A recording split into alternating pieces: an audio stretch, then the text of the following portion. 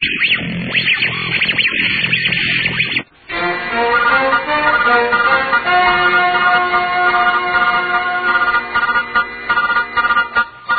evening. A Puritan's Mind brings you the old-time radio program, the Wild Boar News Podcast from sunny South Florida. Welcome. I'm Dr. Matthew McMahon. Quote, after one's own birthday, the two major satanic holidays are Walpurgisnacht, which is May 1st, and Halloween, end quote. The Satanic Bible by Anton LaVey, page 96, segment on religious holidays. Around October 1st, American grocery stores stock their shelves with candy corn, chocolate bats, and miniature Snickers bars. They lace the aisles with cobwebs and hang pictures of witches on top of the shelves, set up small graveyards surrounded by ghoulish figurines, and call it fun. Why do they do this? Well, they are readying themselves for the upcoming celebration of Halloween, and they know you, Christian listener, will partake of their fun. Halloween purports to offer a time when people can have fun at the expense of all that is righteous and holy. It is, for lack of a better term, a celebration of devils. Halloween is blatantly and immodestly open about its satanic nature. Halloween is intrinsically linked to a certain idea and motive. There were a number of Celtic and Druidic holy days, or holidays, which aid us in understanding the rise of Halloween. Days of remembrance concerning the solstices and the equinoxes relating to the year's four seasons were hallmark days of worship for these pagan religions. These 8 celebration days, the eve of the day and the day itself 4 times a year, were the most important times of the year for ancient Druids, the priestly class among the Celts. Among these 4 solstice days reigned the most significant remembrance of an event known as Samhain, a celebration of the end of autumn and the beginning of darkness, of winter and the new year. Samhain was one of the 4 key parts of the Celtic seasonal calendar. Samhain occurred on November 1st, and its eve was October 31st, the time when the celebrating actually commenced. This ancient festival was in honor of their Lord of the Dead, a Druid deity who later became known as the Grim Reaper.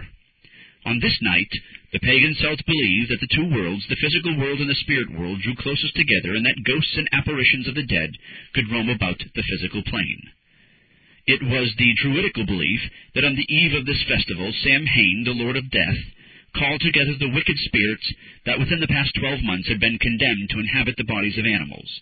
Literal human sacrifices were offered on this night to the spirits of the dead, as they supposedly visited their earthly haunts and their friends. The modern custom of going from door to door asking for food and candy goes back to the time of the Druids. They believed that sinful lost souls were released upon the earth by Samhain for one night on October 31st while they awaited their judgment. Lost souls were thought to throng about the houses of the living and were greeted with banquet-laden tables. People greatly feared these spirits and thought that the spirits would harm and even kill them if the sacrifices they gave did not appease Samhain. They, in them, carved demonic faces into large turnips, placing a candle in them to keep the evil spirits away from their homes. They believed it was the best time for divinations concerning the future, including marriage and luck and health and death. They invoked the help of their false god for these purposes. Believing this was the time to appease the supernatural powers which controlled the processes of nature.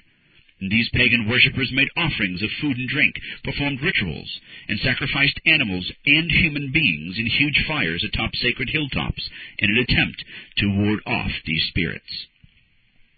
To protect themselves from the mean tricks of the spirits, like killing livestock, the Druids offered them good things to eat, sometimes food, sometimes female children.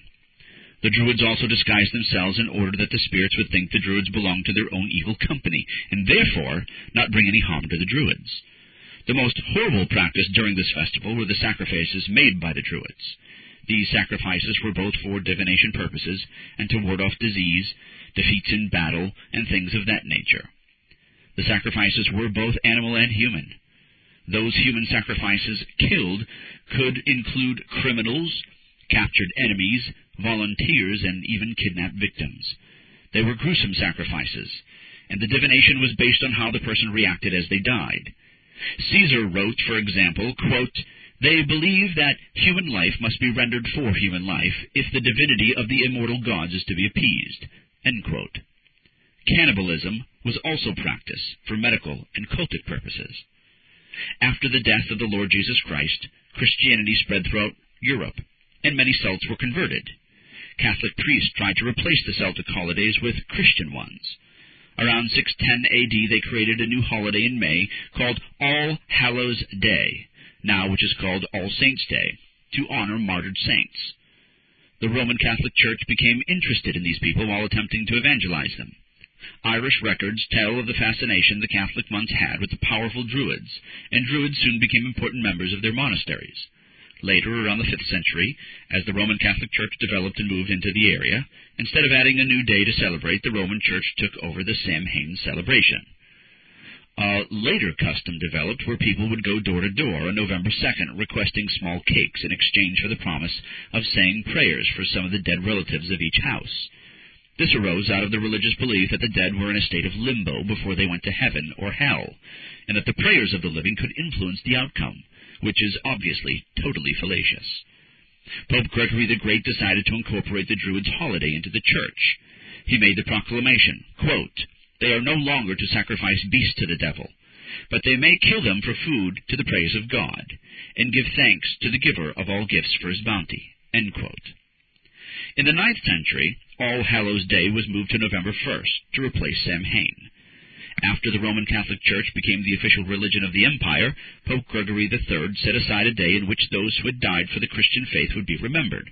Part of the festivity would include a pageant where people would dress up as one of these departed saints, and some even as the devil. This day had been in May, but by the 9th century it was moved to November 1st and called All Saints' Day, to remember the church saints that had died.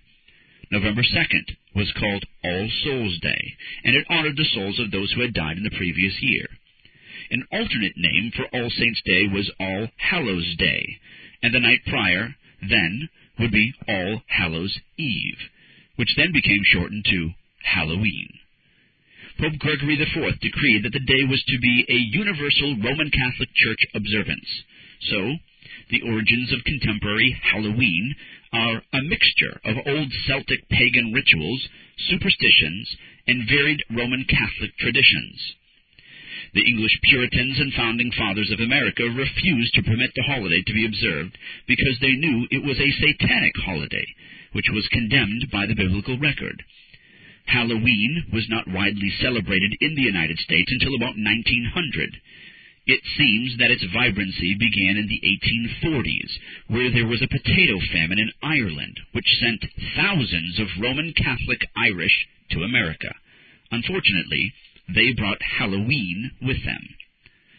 Not only is it important to understand the historical background to the day, but it is also important to understand the various ideas which are purposed for the worship of the day. For instance, the huge fires atop the sacred hilltops in which the Druids sacrificed animals and humans derived their name from the skeletons of those who died in them. The words bone and fire formed the word bonfire. The orange flames lit up the black night, and here is where we find the commonly accepted colors of Halloween. As these pagan worshippers danced around and jumped through the fire, they wore masks of animal heads and animal skin costumes. The head of each household was given live embers to start a new fire on his hearth, which would last until the next autumn. It was believed this fire would protect their homes from danger throughout the year. Jack-o'-lanterns were originally carved from large turnips. The Celts carried these carved lanterns through their villages in an attempt to ward off evil spirits. Later, Irish folklore resulted in a tale explaining the use of jack-o'-lanterns. A man named Jack tricked the devil into climbing a tree. Once the devil was in the tree, Jack carved a cross on the trunk, preventing the devil from coming down. The devil then made a deal with Jack, promising to keep him out of hell after he died, if only he would remove the cross from the tree. Well, after Jack died, he could not go to hell, and he was not allowed to enter into heaven. He was forced to wander around the earth with a single candle to light his way. The candle was placed in a turnip to keep it burning longer. When the Irish came to America in the 1800s during the potato famine, they adopted the pumpkin instead of the turnip. Along with these traditions, they brought the idea that the black cat was considered by some to be reincarnated spirits who had prophetic abilities. Well, what about all those kids' games, like bobbing for apples? Well, the Romans honored the dead with a festival called Feralia, conveniently dated in late October. It was a festival to honor Pomona, their goddess of fruit trees, who was often pictured wearing a crown of apples. During this festival they ran races and played games to honor the Apple Queen, and used omens such as apple parings thrown over their shoulder or nuts burned in the fire in order to predict the future concerning their marital prospects. When the Romans conquered the Celts, they combined local Samhain customs with their own pagan harvest festival. Bobbing for apples was derived from this blended pagan celebration. Well, what of the old saying, trick or treat? Well, the Druids would visit house to house, knocking on doors and requesting a treat, food, clothing, things of that nature, for departed spirits, which no doubt they kept for themselves. They were clothed in their animal masks and skins, and carried candlelit carved turnips, or sometimes squashes, to ward off those evil spirits, as mentioned before. If the party of the house denied their request for treats, then they would pronounce a curse on the household with their powerful magic, and summon demons and nymphs and devils to torment the property, the livestock, and the family of the household. These are the tricks. Conveniently, this was a day when the moon was full, the most sacred time of the month for occult practitioners, and the ominous for superstitions. What is the Christian to make of all this? What directive should the Christian think about concerning this evil holy day in pagan history, which now invades itself into our homes through advertising and in the common market through selling its wares? Should a Christian partake or relate to the unfruitful works of darkness? Ephesians 5:11-12 says, "And have no fellowship with the unfruitful works of darkness, but rather reprove them. For it is a shame even to speak of those things which are done of them in secret." What does it mean to have, quote, fellowship? The word derives from the Greek koinonia, which means literally commonness. Those who follow the Lord should have no commonness with the unfruitful works of darkness. Halloween is filled with darkness. Dark, evil, wicked, occultic practices make Halloween Halloween. The Bible specifically condemns practices and tells us to avoid every kind of evil, 1 Thessalonians 5:22, that have anything to do with the evil deeds of darkness. How could we possibly, knowing the Bible condemns the practices and ideas of Halloween as intrinsically anti-Christian, partake in such a day? The Old Testament is leavened with a multitude of verses which condemn occultism and its practices, and to avoid them completely. For example, Deuteronomy 18:9-14 is one of the more explicit passages concerning an overview of the occult practices to disdain. Quote, "When you are to come into the land which Jehovah your God gives you, you shall not learn to do according to the abominations of those nations. There shall not be found among you he that makes his son or his daughter to pass through the fire, that uses divination, that uses auguries, or an enchanter, or a sorcerer, or a charmer, or one that inquires of a spirit of Python, or a soothsayer, or one that consults the dead. For every one that does these things is an abomination to Jehovah, and because of these abominations Jehovah your God disposes them from before you. You shall be perfect with Jehovah your God. For these nations, which you shall dispose, hearken unto those that use auguries and that use divination. But as for you, Jehovah your God has not suffered you to do so." End quote. The strongest word in the Old Testament for wicked actions, besides the word wicked itself, is the word abomination. These practices are abominable. They are abominable whether they are just for fun or for real. God desired that his people abhor such practices and rid the land of those who practice such evils. Exodus 22:18, "You shall not let a witch live." End quote. They were to kill them and liberate the land of the abominable practice of witchcraft and sorcery. The sign or symbol of a thing is not the thing itself, but a representative of the thing. For instance, the Lord's Supper is a sign or symbol of the body of Christ, not the body itself. Halloween, in its essence, is representative of wickedness and a host of abominable practices condemned by God. This means that those who practice Halloween are representing those abominable practices, even if they dress their children up in a clown's outfit instead of a vampire's cloak. The Druids did not wear costumes which represented Frankenstein or the Mummy. They wore outfits of animal skins, bears and wolves and the like. They were not horrific per se, much like the Halloween costume of a clown. The outfit does not make Halloween evil. Rather, Halloween dictates that the participator wear an outfit. And the outfit whatsoever that may entail represents the wickedness of the day and glorifies the devil, even if it is simply a cowboy outfit. It's not the outfit, but the day, which is necessarily wicked. So, what should the Christian do? Come out of her, my people, that ye be not partakers of her sins, and that ye receive not of her plagues. Revelation 18:4. Halloween is a festival based on fear. Think about the fun of a haunted house. The Druids were power-hungry sinners who desired to gain control over others for their own purposes quickly.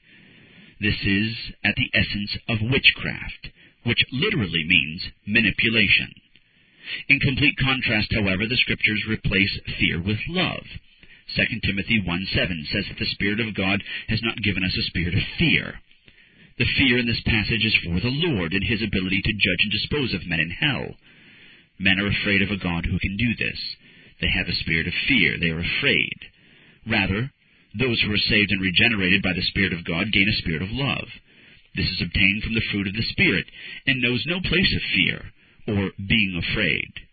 Reverence? Yes. Fearfulness? No. Why would the Christian desire to entangle themselves in any variety of this kind of fear at all? Does the Christian realize that fear in its root is a fear of death? The sting of death has been done away with in Christ. When someone attends a haunted house or a scary movie, they jump in fright because they are housed in mortal bodies that can experience pain and suffering, a foretaste of hell. They are scared to die, but receive a type of exhilaration from their brush with death. This is the result of a twisted and perverse fallen soul. Why would they want to glorify fear, dying, and death? Why do they enjoy it? It is part of the curse and fall of man. But how much ground should the Christian give the devil? Is there any room for compromise? No, there's none. The Christian should have a holy hatred of the devil and everything he represents. Ephesians 4:2 says, quote, "Give no place to the devil." Halloween represents all that the devil loves and propagates against the holiness of God's character. When Christians participate in occult festivals, they're ascribing glory of the Lord Samhain, the devil, the god of this world. They may ease their conscience by saying that they are worshiping God at their fall festival, quote, quote, the true Lord of the harvest. But when has God ever inaugurated this kind of worship? There are no qualms about having a costume party on June 17th or February 12th, insignificant days, provided the costumes are not degrading or evil. Costume parties are not the issue, nor are they sinful in and of themselves. It is the festival of Samhain which is the issue. It is Halloween. Will Christian parents plan a costume party in July instead of October 31st? No, they won't. Why? Because they desire to make their children happy and fit in with the neighbors. Christian parents should be teaching their children to hate worldliness, not thriving after it. You adulterous generation, do you not know that friendship with the world is enmity towards God? Anyone who is a friend of the world is at enmity with God, James tells us in James 4:4-5. If a Christian participates in this unholy festival, they must consider that the world is watching them. For instance, let us imagine Jack is a next-door neighbor to Bob. Both have families with young children. Jack is a witch, warlock. Bob is a Christian. Jack and his family know that Bob claims Christianity as their faith. On Halloween, Jack dresses up the children and takes them trick-or-treating before he brings them into the woods for his Wicca ritual. Bob dresses his 3 children up as a beaver, a clown, and a cowboy.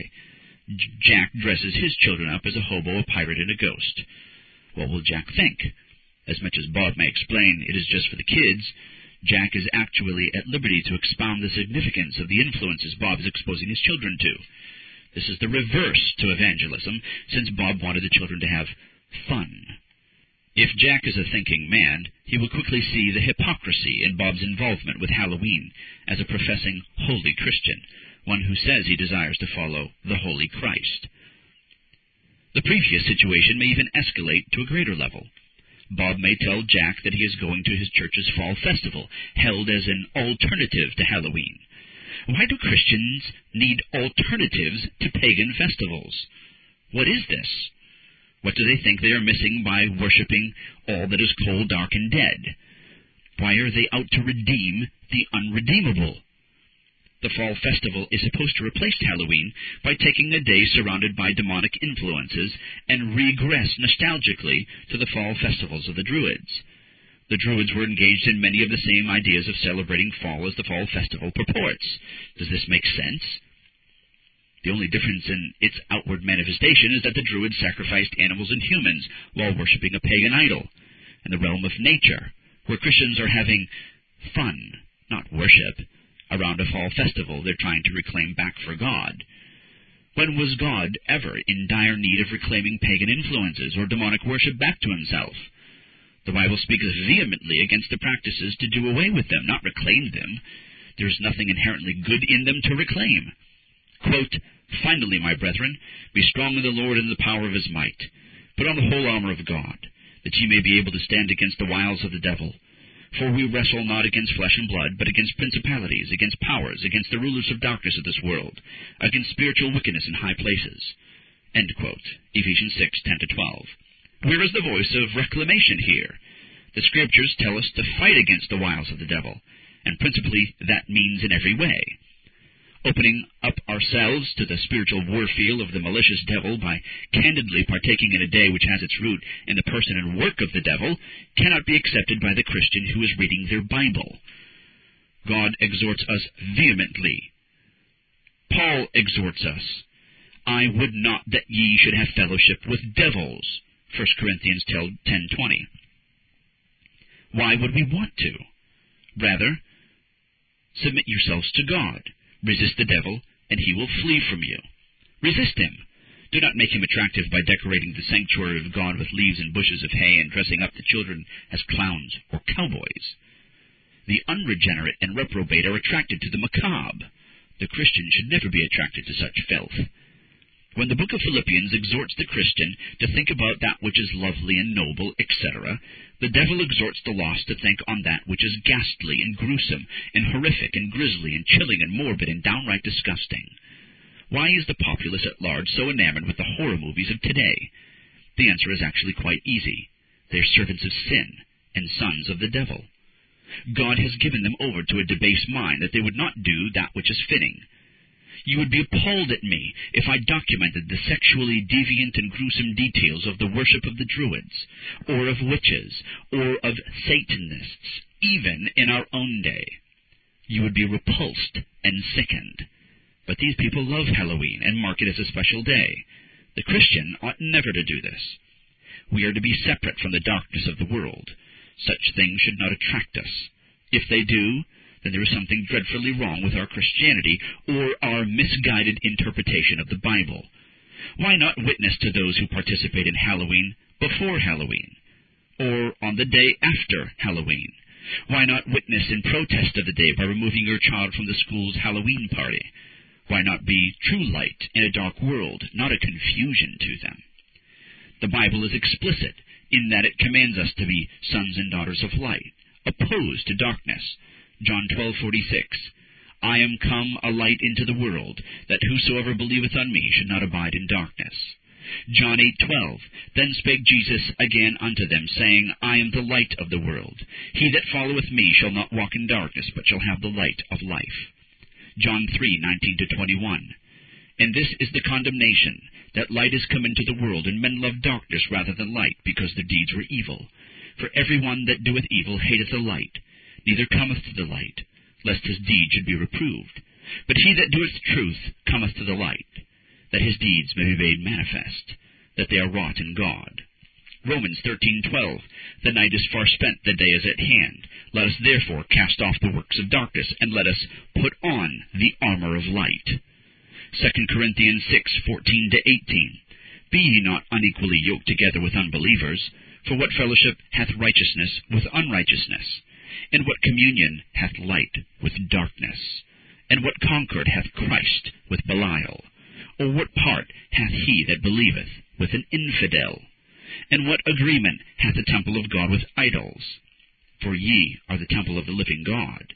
As God hath said, I will dwell in them, and walk in them, and I will be their God, and they shall be my people. Wherefore come out from among them, and be ye separate, saith the Lord, and touch not the unclean thing, and I will receive you, and be a father unto you, and ye shall be my sons and daughters, saith the Lord Almighty. The Scriptures, over and over again, speak of such things. The Bible calls men wicked and evil who partake and relate to such abominations as Halloween. Manasseh, one of the most wicked kings of Israel, did evil in the sight of the Lord. He observed times and used enchantments and used witchcraft and dealt with the familiar spirit and with wizards. 2 Chronicles 33:6. The word in that verse, dealt, in Hebrew, is mararab, which means setting place, where one would sit down and discourse with another or come into relationship with another. It is the point of interaction. What is the point of interaction with those who come into contact with the principles of Halloween? The Ephesians who were converted burned their books of magic. They wholly gave them up. They did not desire a continued relationship with darkness, since they knew that they had been delivered from the dominion of darkness. You cannot sit in the foyer of the devil's castle and say you're not visiting his home. What then must the Christian do? I believe Halloween and all its darkness is biblically condemned. The Christian ought never to partake in it. However, there is an alternative. I can hear you now. Wait, you said no alternatives just a moment ago. No, this is not what I mean as an alternative. I am speaking in the scope of the entire idea. I do not mean that we should substitute Halloween for something else. No, not at all. Rather, we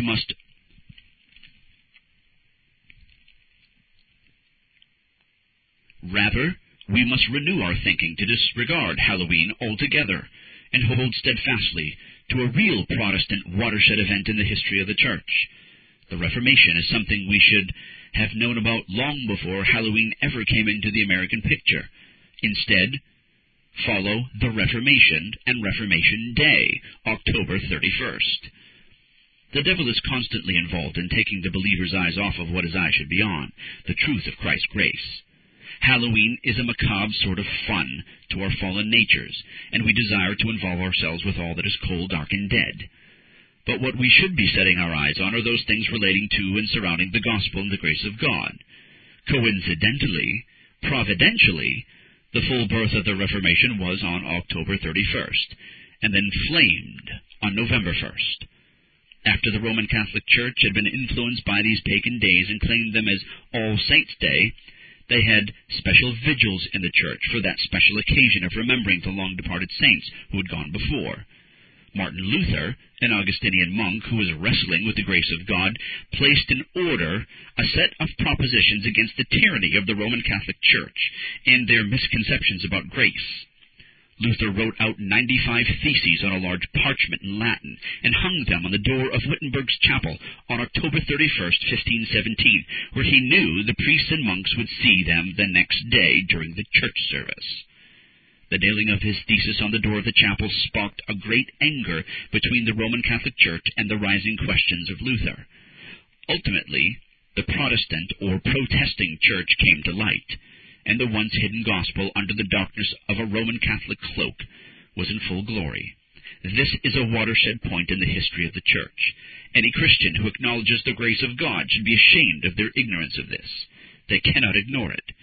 Many churches set specific events surrounding this time at church and in the homes of family to commemorate the time when God providentially and sovereignly poured out His grace on men like Wycliffe, Huss, Luther, Calvin, Bezer, Bullingley, Latimer, Cranmer, and others. Reading selected passages from history, playing games surrounding the Reformation, and like ideas concerning grace are often inaugurated. At the time, grace was seen for what it truly is, sovereign. Here is our joy in the gospel. The Protestant Church ought to be celebrating Reformation Day, not Halloween. Halloween should be detestable, and the reality of Reformation should be sweet to the Christian. The Reformation is a holy convocation of God's grace realized in the lives of the regenerate. Do not trade Halloween for the Reformation. Simply realize that October 31st is the day of the Reformation, the day in which it is commemorated. It is mutually exclusive to the pagan holy day of All Hallows Eve, or Halloween. Might we be exhorted? Jeremiah 10:2 says it all. Learn not the way of the heathen. This is Dr. Matthew McMahon signing off. Keep checking back at A Puritan's Mind. The series on election and reprobation has just been completed. Go to www.apuritansmind.com and click on What's New. There you will find information on this 9-part lecture series. Also in the works is an MP3 series on the Covenant of Grace, and a new book that will be first in a series called The Writings of a Puritan's Mind, Volume 1, which will be a compilation of Puritan sermons not yet published.